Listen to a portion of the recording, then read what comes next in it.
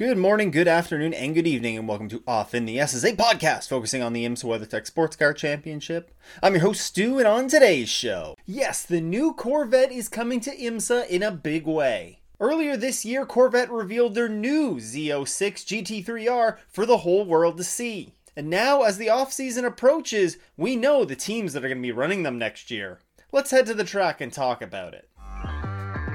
Over the past 25 years, Corvette has surpassed 125 victories around the world. That includes 4 Rolex 24 wins and 9 class victories at the 24 Hours of Le Mans. Without a doubt, they have been one of the most successful GT manufacturers in the world. But currently in IMSA, they are racing a modified GTE car, or GTLM spec car, to meet the GT3 regulations. But that will change in 2024 with Corvette's new purpose-built GT3 entry. The Chevrolet Corvette Z06 GT3R will hit the IMSA grid for the first time at the 2024 Rolex. It will also compete in various other championships such as the WEC and GT World Challenge America. Now, earlier this year, the car was launched to the public at Sebring, and as of around the time of the sale in 6 Hours of the Glen, the car has amassed 5,500 miles of testing so far. And not all of this testing has been done in the US either, with extensive testing also taking place in Europe. Now, testing is not the only news to emerge about this car,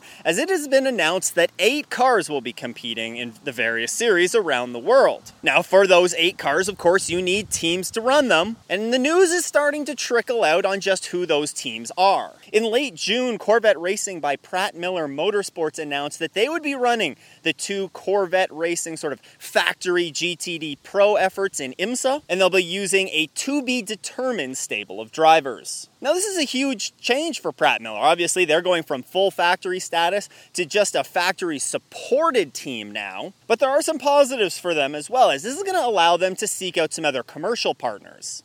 And even though the liveries, since they are still very much the factory-supported Corvette program, the liveries aren't going to change all that much, but we might see some additional sponsorship on the cars. Now, this change from a full factory team status to factory-supported is kind of the norm in sports car racing right now, with recent teams such as Porsche in the GTLM class also doing something similar to this, just moving teams to a factory-supported status as opposed to having a full factory outfit.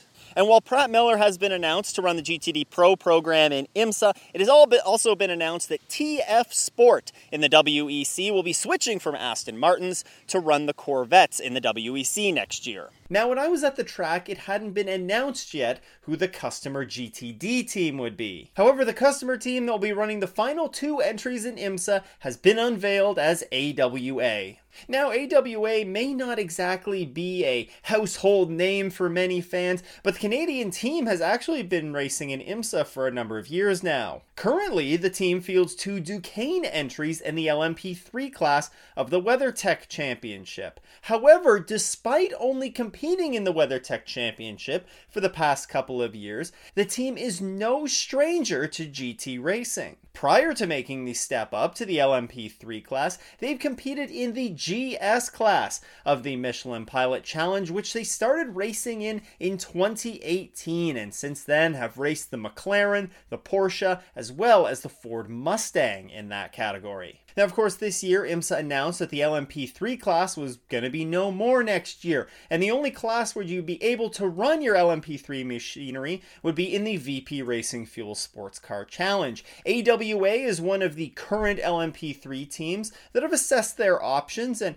instead of making the jump up to the LMP2 class, they instead opted to go for a 2-car GTD effort, which they announced earlier this summer. Now, at the time, they didn't mention what manufacturer they'd be going with. I think I, in fact, might have mentioned the Ford Mustang, given the fact that AWA is a Toronto-based team, and Multimatic, who's going to be building the Mustang, are also based in Toronto. But we now know that they are going to be the customer racing entries for Corvette. This announcement brings the total number of Corvettes that will be racing in IMSA next year to 4, which, based on everything that I've looked at, this is the highest number of full season Corvette entries in IMSA since at least the merger. Now, with the team set to compete with their 2-car Corvette entry in the GTD class next year, it opens up an interesting avenue for the team to potentially get to Le Mans. The The team has already announced that they intend to compete for the Bob Aitken Bronze Cup next year, which of course the winner of gets an auto entry to the following year's 24 Hours of Le Mans. AWA owner Andrew Wachitsko said to Sportscar 365, "Le Mans is the goal. If we can win the Bronze Cup next year, then we do Le Mans in 2025.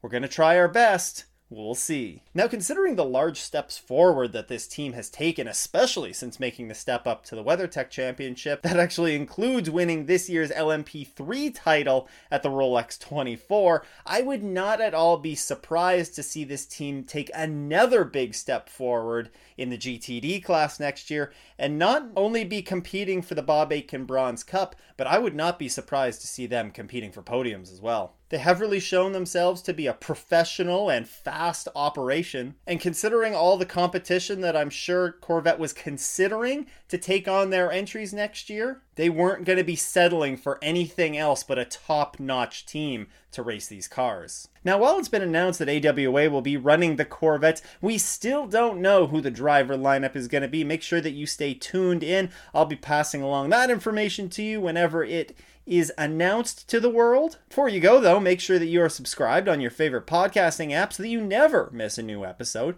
You can also follow along with the show on Twitter. Just search for Off in the S's, or catch the video version of the podcast over on YouTube. Once again, though, thanks for tuning in. I hope everyone has a great race weekend and doesn't go off in the S's.